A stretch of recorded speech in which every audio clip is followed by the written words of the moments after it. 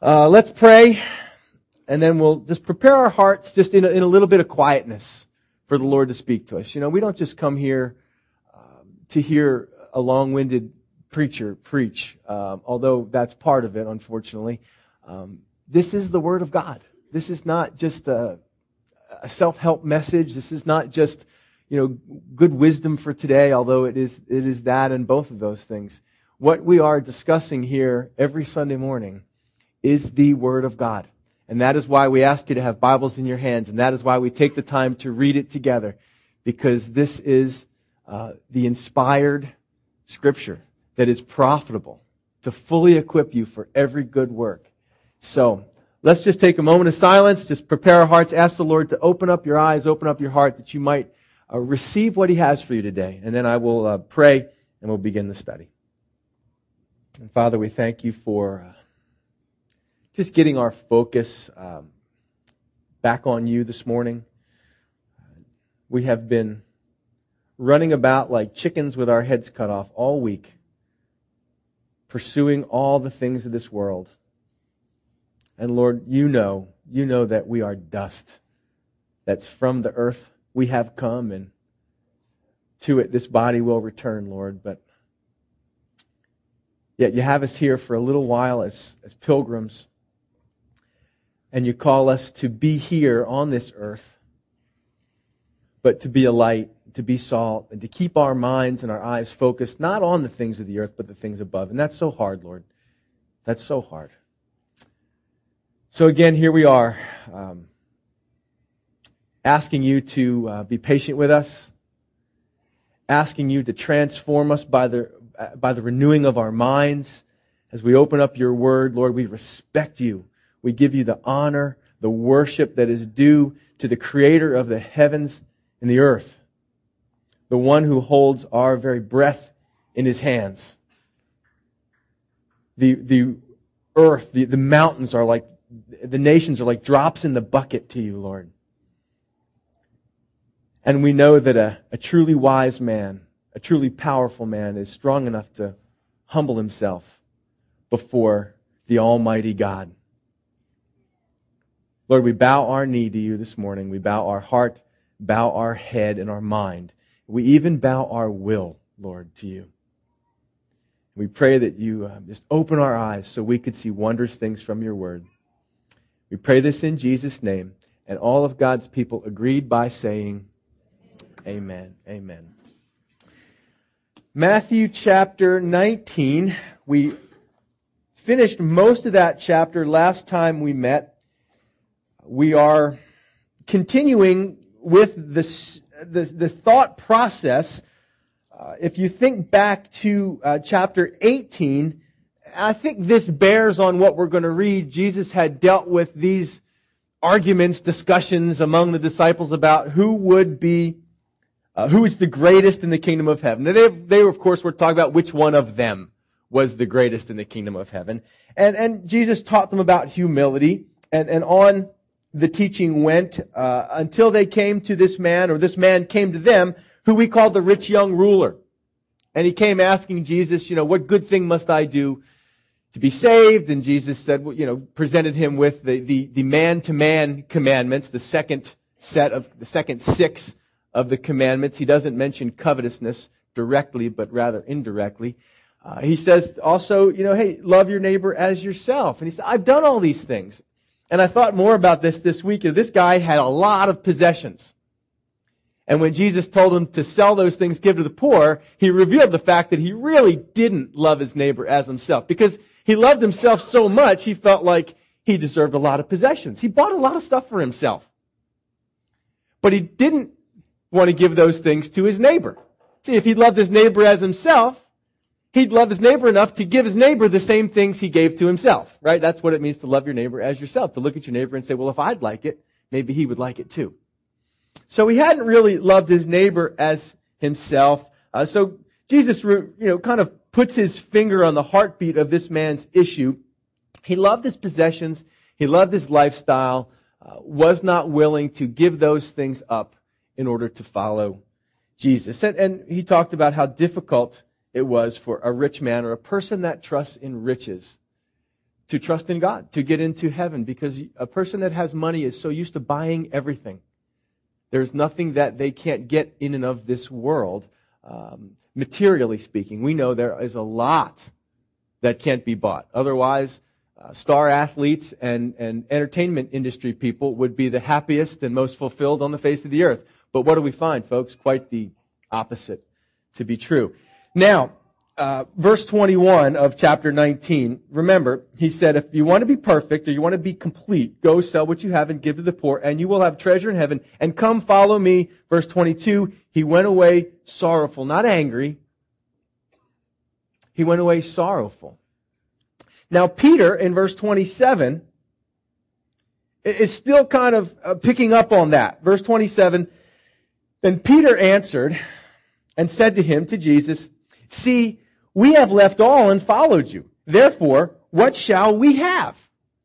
And it's an interesting question, Peter. You know, he sees this rich young ruler. He sees this offer to follow put in front of him, and he sees the guy walk away sad. He's not willing to follow. And Peter is thinking about this going, he wouldn't follow. We did follow. Hey, I wonder what's in it for us. He promised that guy treasure in heaven, and I wonder what's in it. You ever come to church that way? You ever kind of feel that way in your heart? You know, like you're making deals with God. You know, God, I'll follow you if. And you've got God boiled down to this, God, I'll do A, B, and C as long as you do X, Y, and Z. And we've come up in this culture and in a mindset, especially in America, that we get rewarded for the amount of work we do. And that's true. We see that. And it's gone to an extreme degree, I think. Maybe if you have kids, we've learned to pay them allowance. Wait a second. I thought everybody contributed to the household. Now, I'm not knocking. If you pay allowance to your kids, that's fine. But we can easily cultivate this idea that even in a relationship, as long as I'm doing something, I deserve to get something back. And what I get back should be equal to what I've done. And you can begin to negotiate with a 12-year-old about allowance. And my kids will tell you, they don't get allowance. They're part of a family, and in the family, everybody contributes. And the blessing of that is that we love them.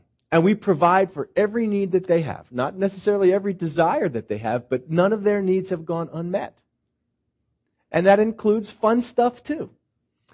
And so what we get highlighted here is this radical thing. This is a stunning parable that we're going to read that follows this question.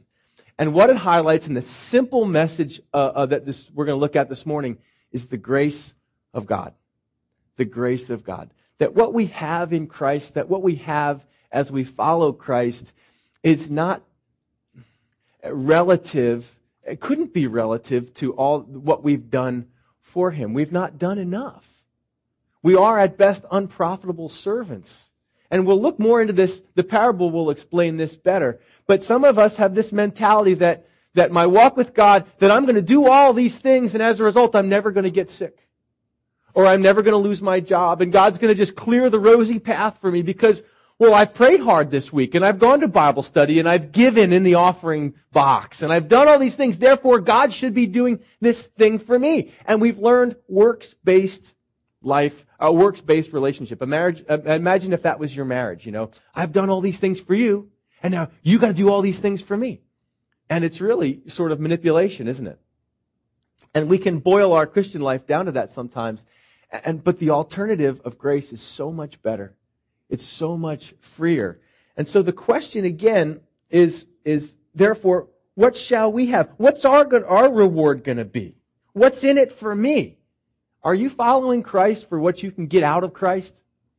And the danger Peter faces, and it's not really inherent, you can't really tell from reading it, but I believe that some of this whole who's going to be greatest thing is still coming up.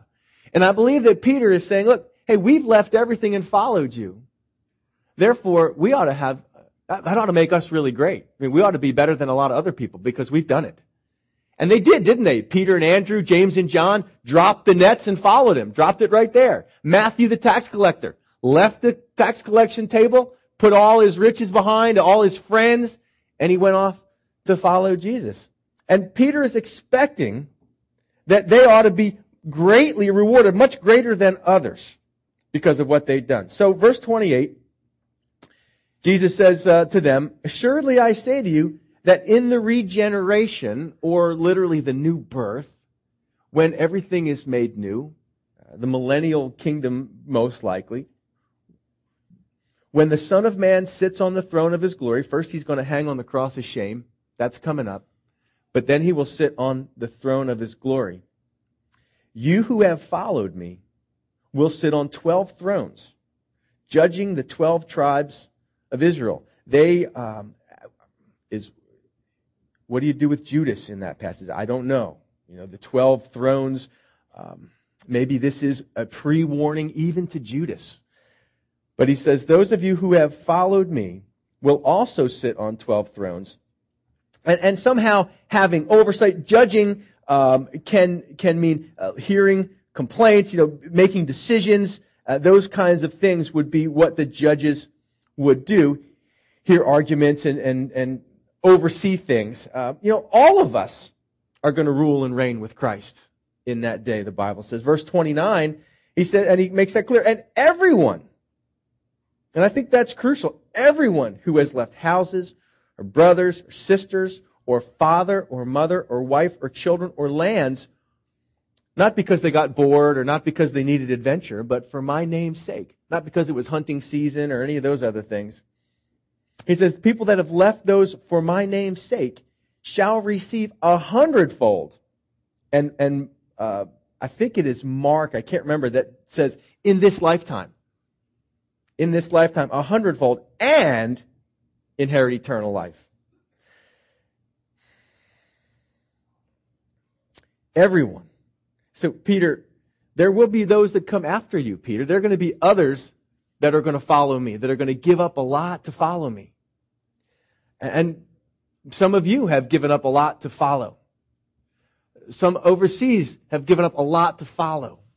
Matthew, again, Peter was a married man. He heals his mother-in-law. Does he have kids? What did he have to, he left his home to follow them. I remember thinking, when I first got into ministry, talking to Helga, are we going to have to leave this house? Are we going to have to give this up? And we can come and be so scared about that, can't we? What's God going to call me? I can't go on the mission field because I'm going to have to give some stuff up. I might have to do this or to do that or to walk away from something and, I don't know if I can do that. I don't know if it's going to be worth it. Right? Isn't that sometimes what we think? What I have now is so good that surely when Christ calls me to go to Ukraine or to go, I keep wondering, when is the Lord going to raise up out of this ministry? And we have missionaries to Colombia down in Fluvanna. And I keep waiting for the Lord. When is He going to raise up folks that are willing to go to other places, to leave homes, to leave families? I remember at one of the pastors' conferences listening to a guy named Frank Drain. Frank Drain was there in Ecuador before Jim Elliot was there and had already been engaged in missions work in a different part of the jungle. And he was speaking at this conference. He's an 80-some-year-old man now, and he shared with tears as he recounted the story of having gone to a conference and hearing about missions work around the world and just feeling in his heart called to go. And so he went home, basically said goodbye to his father and his mother, and knew as he walked down the driveway to get into the car to go to leave for Ecuador, he knew it would be the last time he'd see his father. And it truly was. And he was weeping as he was telling the story. It was the last time he ever saw his father because he was in the jungles of Ecuador. No internet service, no Wi-Fi, no post office. No cell phones. Thank you. Right. So, we have to be careful because the focus can be on the family. And that can be unhealthy. Because we have, again, I think as a knee-jerk reaction to the struggles that family have, the struggles and the difficulties, the family is under attack. And we know that's true. And so the opposite sin is to make our whole Christian life about family. And it's kind of, again, stunning here when he says that someone may be called to leave a house, to leave a brother or a sister. Some of you have to leave them in their sin, right? It's just a matter of leaving that sinful lifestyle and giving up those relationships. But sometimes it's to follow Jesus where He might call you. Brothers or sisters, father or mother, or even wife or children. And we wonder, well, how will they ever make it without me? God is so faithful. God is so faithful. And if you do this for my name's sake, look, shall receive 100-fold. And history is filled with folks that have done this very thing. But let me tell you the greatest truth. I know that if anything happens to my family, that they've got my kids have a lot of brothers and sisters because we're part of the body of Christ. I haven't, my family, I share this with you, my father, my mother, they're not walking with Christ. They're not Christians. Nice people, but not Christians. And so, because I can't share things with them, I can't say, hey, Dad, would you pray for me? But I can say that to Walter, or I can say that to Brad, or to Frank, or to my other friends, my brothers, or my spiritual fathers, to James. I can say, hey, can you pray for me about this? And in some ways, I may not have my father in that relationship, but I've got 25 other fathers in this fellowship and other Christian men that I know that are spiritual fathers and lots of spiritual brothers. And, we've got 2 natural-born children and sometimes I wish we had more natural children, but look what the Lord has done. We have 100 spiritual children. You get to send them to college, thankfully, but I get to love them and get hugs from them and give them pez and spoil them.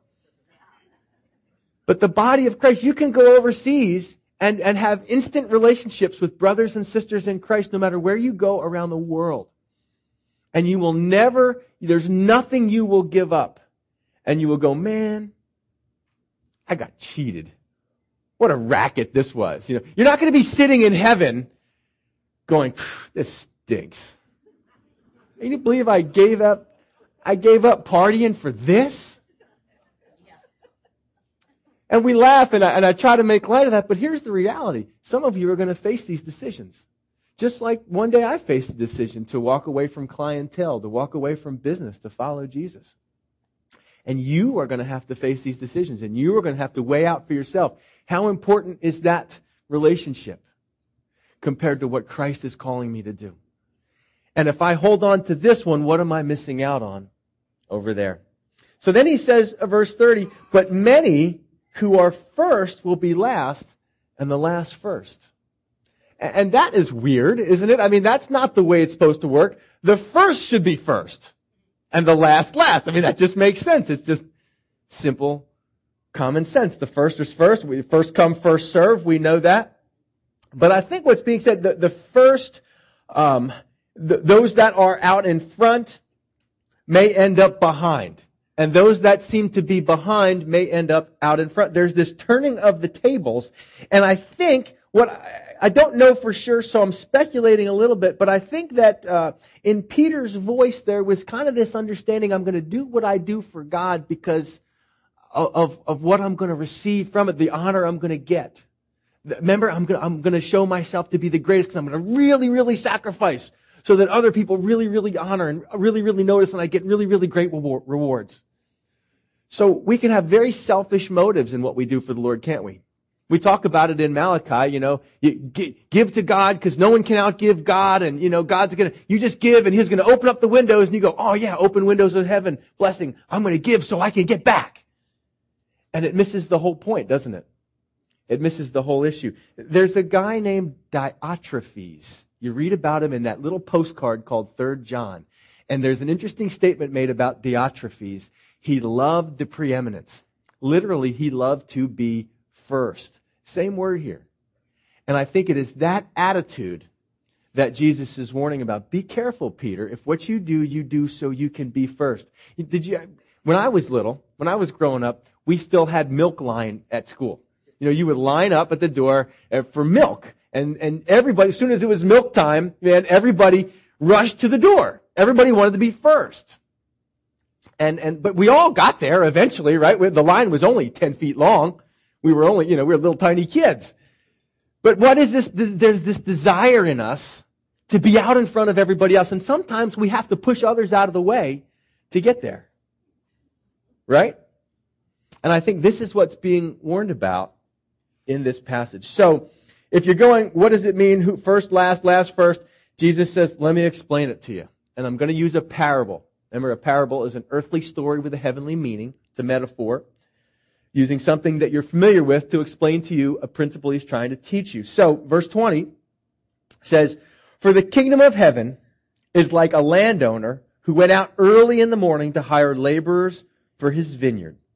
So, what's in picture here is a very familiar event, a very familiar happening.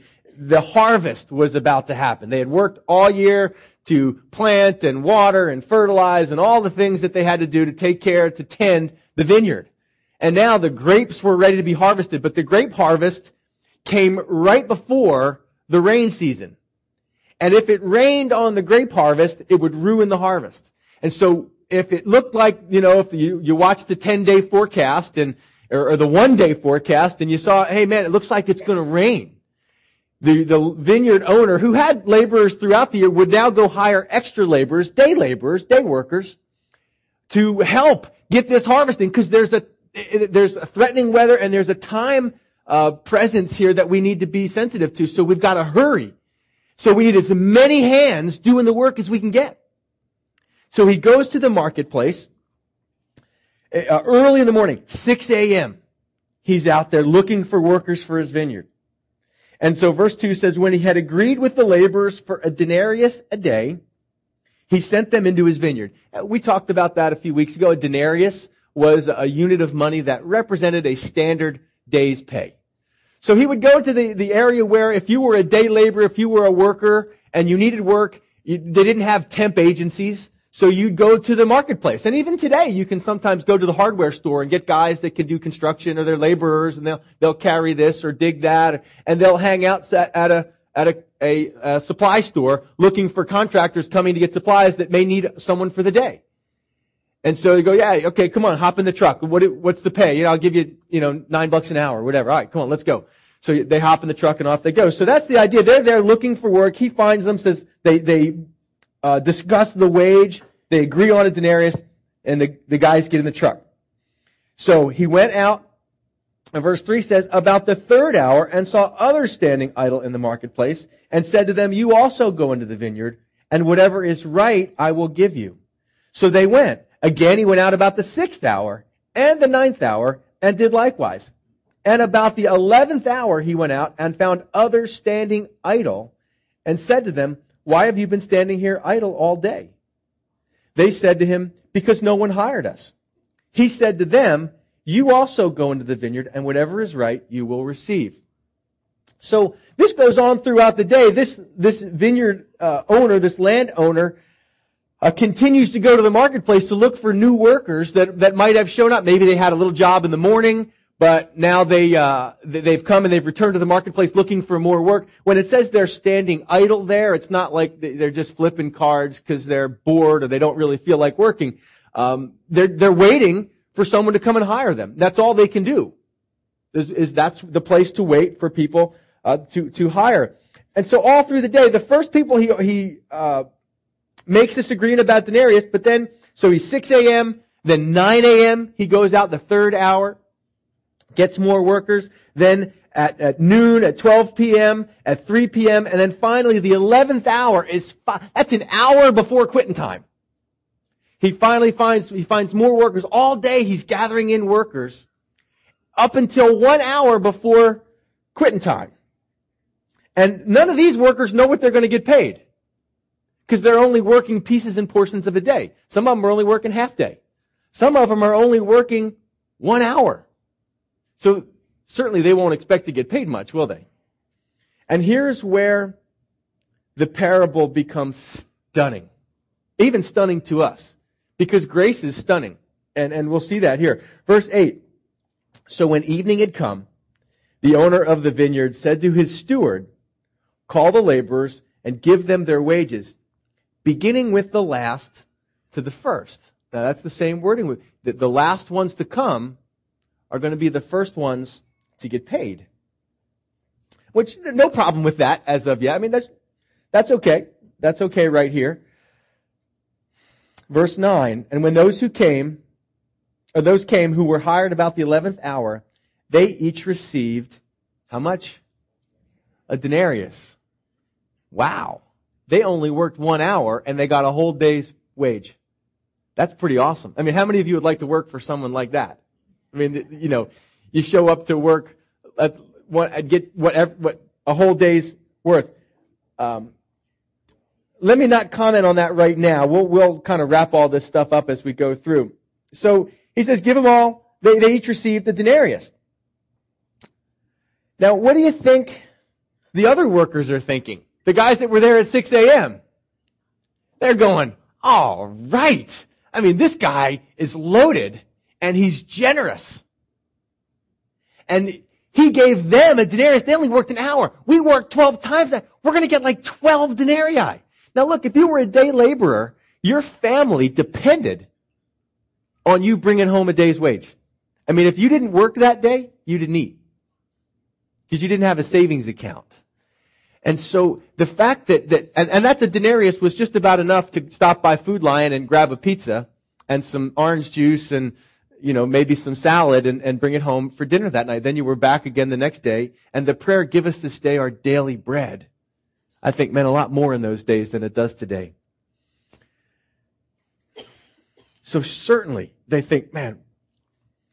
But when the first came, verse 10, they supposed that they would receive more. Sure. And they likewise received each a denarius. How do you think they felt? That is not fair. That is so not fair. Let's read on. And when they had received it, they complained against the landowner, saying, these last men have worked only 1 hour, and you made them equal to us who have borne the burden and the heat of the day. But he answered one of them and said, friend, I am doing you no wrong. Did you not agree with me for a denarius? Take what is yours and go your way. I wish to give to this last man the same as to you. Is it not lawful for me to do what I wish with my own things? Or is your eye evil because I am good? So the last will be first and the first last, for many are called, but few are chosen. So much to identify in there. That last verse, many are called, few are chosen. Not going to really highlight that today because we will hit that. I think it's chapter 22.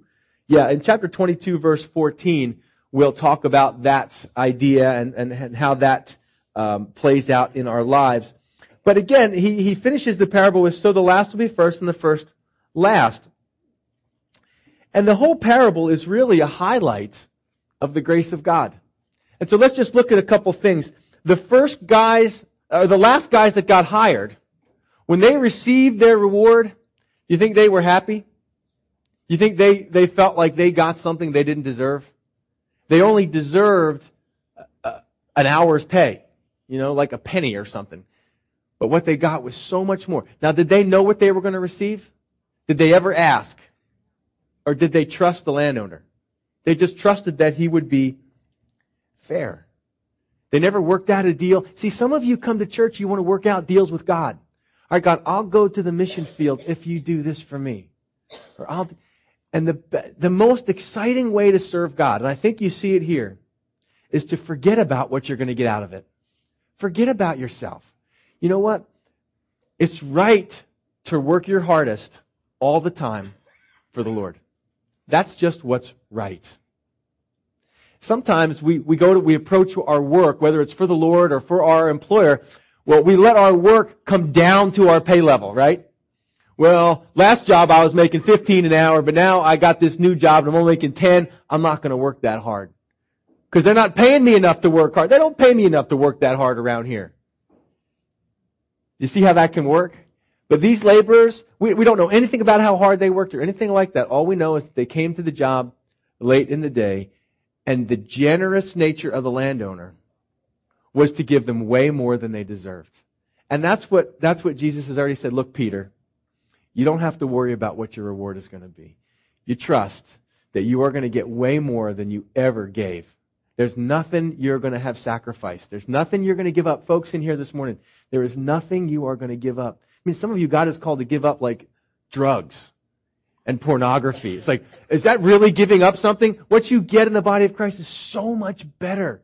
Fulfillment, completeness, wholeness, healing.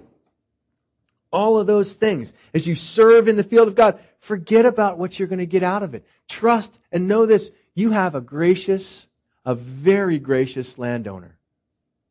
A very, very gracious God. He has been so good to me. I look around. Look, Lord, I do what you do because you called me to do it. And I'll do it with all of my might. And I trust it. And He has exceeded my expectations. I think about the Apostle Paul. In Philippians 3, he said, I gave up all this stuff. You know, I was a Pharisee of the Pharisees. I was well-known. I was part of the Sanhedrin. I had wealth. I had fame. I had popularity. I had power. And I gave it all up. And he didn't say I gave it all up so I could have a different kind of power or a different kind of this. He said, I gave it all up for the excellence of the knowledge of Christ. It was worth it, giving everything up just so I could know Christ and the power of His resurrection, the fellowship of His sufferings. They were pumped. And the person who comes to God with no expectations is always excited to see what the Lord does for them. I mean, I was telling folks at prayer, sometimes I just think a thought in my heart. And the Lord already knows it and He answers it. He answers it as if it was turned into a prayer. Delight yourself in the Lord, and He will give you the desires of your heart. It is so true. God has, He can do exceedingly. Look, you can work it out. You can try to frame God in. You can try to, make sure it's tit for tat with God. Okay, God, I'm going to do this, but you got to do this for me. Okay, God, I'm only going to do this if you do this for me. Make sure it's fair. And God said, okay, I'll do what you asked. The people they got a denarius, didn't they? They got what they asked for. But God can do exceedingly and abundantly more than you can ask or think. And so I quit limiting Him. I quit putting expectations on Him. Here's the one thing I know. I have a Heavenly Father who loves me. And He tells me not to worry about what I'm going to eat or what I'm going to wear. He says, look, seek first the kingdom of heaven and His righteousness, and all these things will be added to you. And God has made my life so incredibly rich in 1,000 ways. So I mean, one of these latecomers, and I was a latecomer. Compared to Peter, we're all latecomers, aren't we? I mean, you can look at this as through the time of history, we didn't bear the burden of the persecution under the Roman Empire, did we? And we can easily look at it and go, well, we're latecomers onto the scene. Peter and the apostles, certainly they're going to have much greater rewards. We all get the same eternal life, don't we? We all get the same eternal life. And we say, well, that's not fair. Peter would say, that's not fair. Peter would probably stomp his feet. That's not fair. That's not fair. Grace isn't fair, folks. No one said grace was fair. Grace costs the giver everything and the recipient nothing. Couple other things. So they get there, and the other guys are thinking, man, we're going to get more. They had expectations. And because they had these great expectations, what happened? They were disappointed. And again, some of you come to Christ. Today might be the day that God is calling you to be a worker in His vineyard. You've been standing around waiting, hoping to find answers, hoping to find God. And today's the day He calls you. And you might come with expectation. Here's what I expect it to be when I become a Christian. And if you have those expectations, you may be sorely disappointed, right? And some of you have known people, or maybe you yourself, thought when I got saved, everything was going to be this way. And it didn't work out quite the way you thought. And these guys that bore the burden of the heat of the day, they felt cheated. They were ungrateful. But they got everything that was promised to them, didn't they? And this is the danger of seeking to be first, of seeking to do more and get more because you're going to have more for yourself. The danger is you become very disappointed. Very disappointed. So the interesting thing is their response. He says, we agreed for denarius, verse 14. Take what is yours and go your way.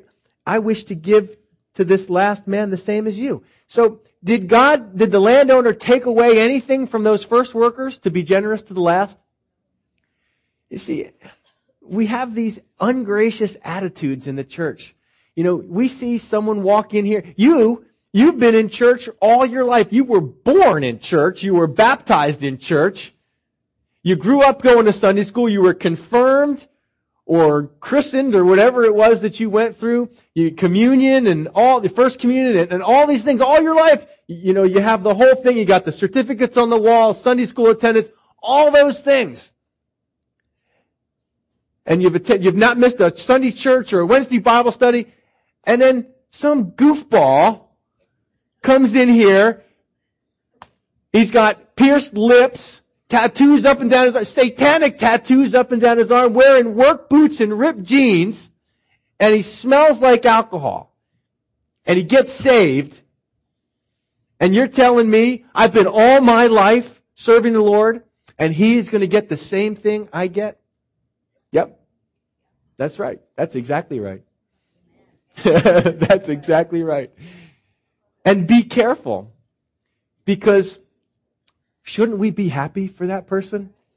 Shouldn't we be pumped at the graciousness of our God to that person? Because that was me. I was a latecomer. And even in ministry now, thank God that there's no disadvantage to being born in a different era. Or there's no, all the workers were there all day. Listen, and here's I think the ultimate point of this whole deal. All of it. For the early workers and the late workers, all of it is by grace, isn't it? Did this landowner have to call them? They didn't have any work. They were dependent, waiting. And the landowner called them to work. And I would extend this parable and say, he gave them the shovel, he gave them the rake, he gave them the job to do, and then he paid them for doing it. That's the grace of God, folks. So who are we to boast?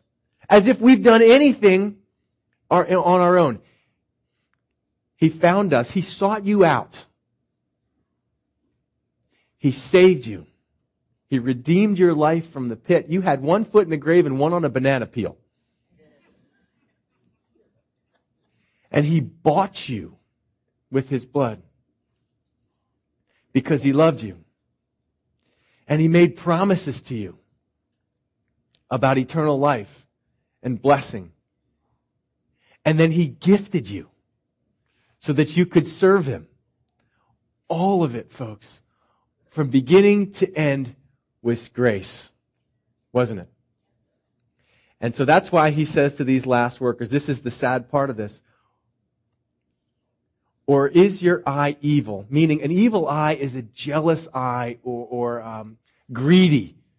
That's the point. This is the deal with trying to be first. You get greedy. I want my milk first. I want my cookies first. And that's what had happened to these early workers. Is that what happens to you? Does that happen to you when you see God blessing and pouring out His grace in someone else's life? Do you get jealous thinking, man, why do I bother? Why do I bother doing all the things I do for God if He's just going to turn around? That person doesn't deserve it. They just got saved 2 weeks ago. And now look at them. They're on the downtown mall sharing Christ with people, or they're serving in the children's ministry and they're so happy. I hate them. I just hate that person because they're so happy. And I deserve it. And then you begin to pray like that. God, haven't you seen what I've been doing all my life for you? Why don't you bless me? Why not me? And we get this extremely, if you truly love your neighbor as yourself, right? We're so thankful. Whether it's throughout history, and I sit here looking at Colonel in the front row. Praise the Lord, Colonel. You got saved at baptized at age 94, right? Praise the Lord. We are going to be together. You're not going to be like, I'm not going to be sitting up here on this high throne because I served the Lord for 17 years, and you're down here because, you started at age 94. I started at age 24. And someone else started at age 14. And we're all going to be linked arms, serving the Lord together here in this world and enjoying eternal life and the benefits of this life. Has there been benefits for you, Colonel, in following the Lord? Absolutely. I've watched it in your face. I've watched you sing the songs here. And so no matter when, whether it's from one age to the next, or even some that had got saved when they were 10 years old and others when they were 94. It's all by grace. Whether He called you 6 a.m. or at 5 p.m., it's still His call, isn't it? And it's still His desire to bless you and to reward you. And no one is going to say, man, I got cheated. Amen? Simple message today on the grace of God. Thank God for it. Amen? Phil, if you come up and close with a final song.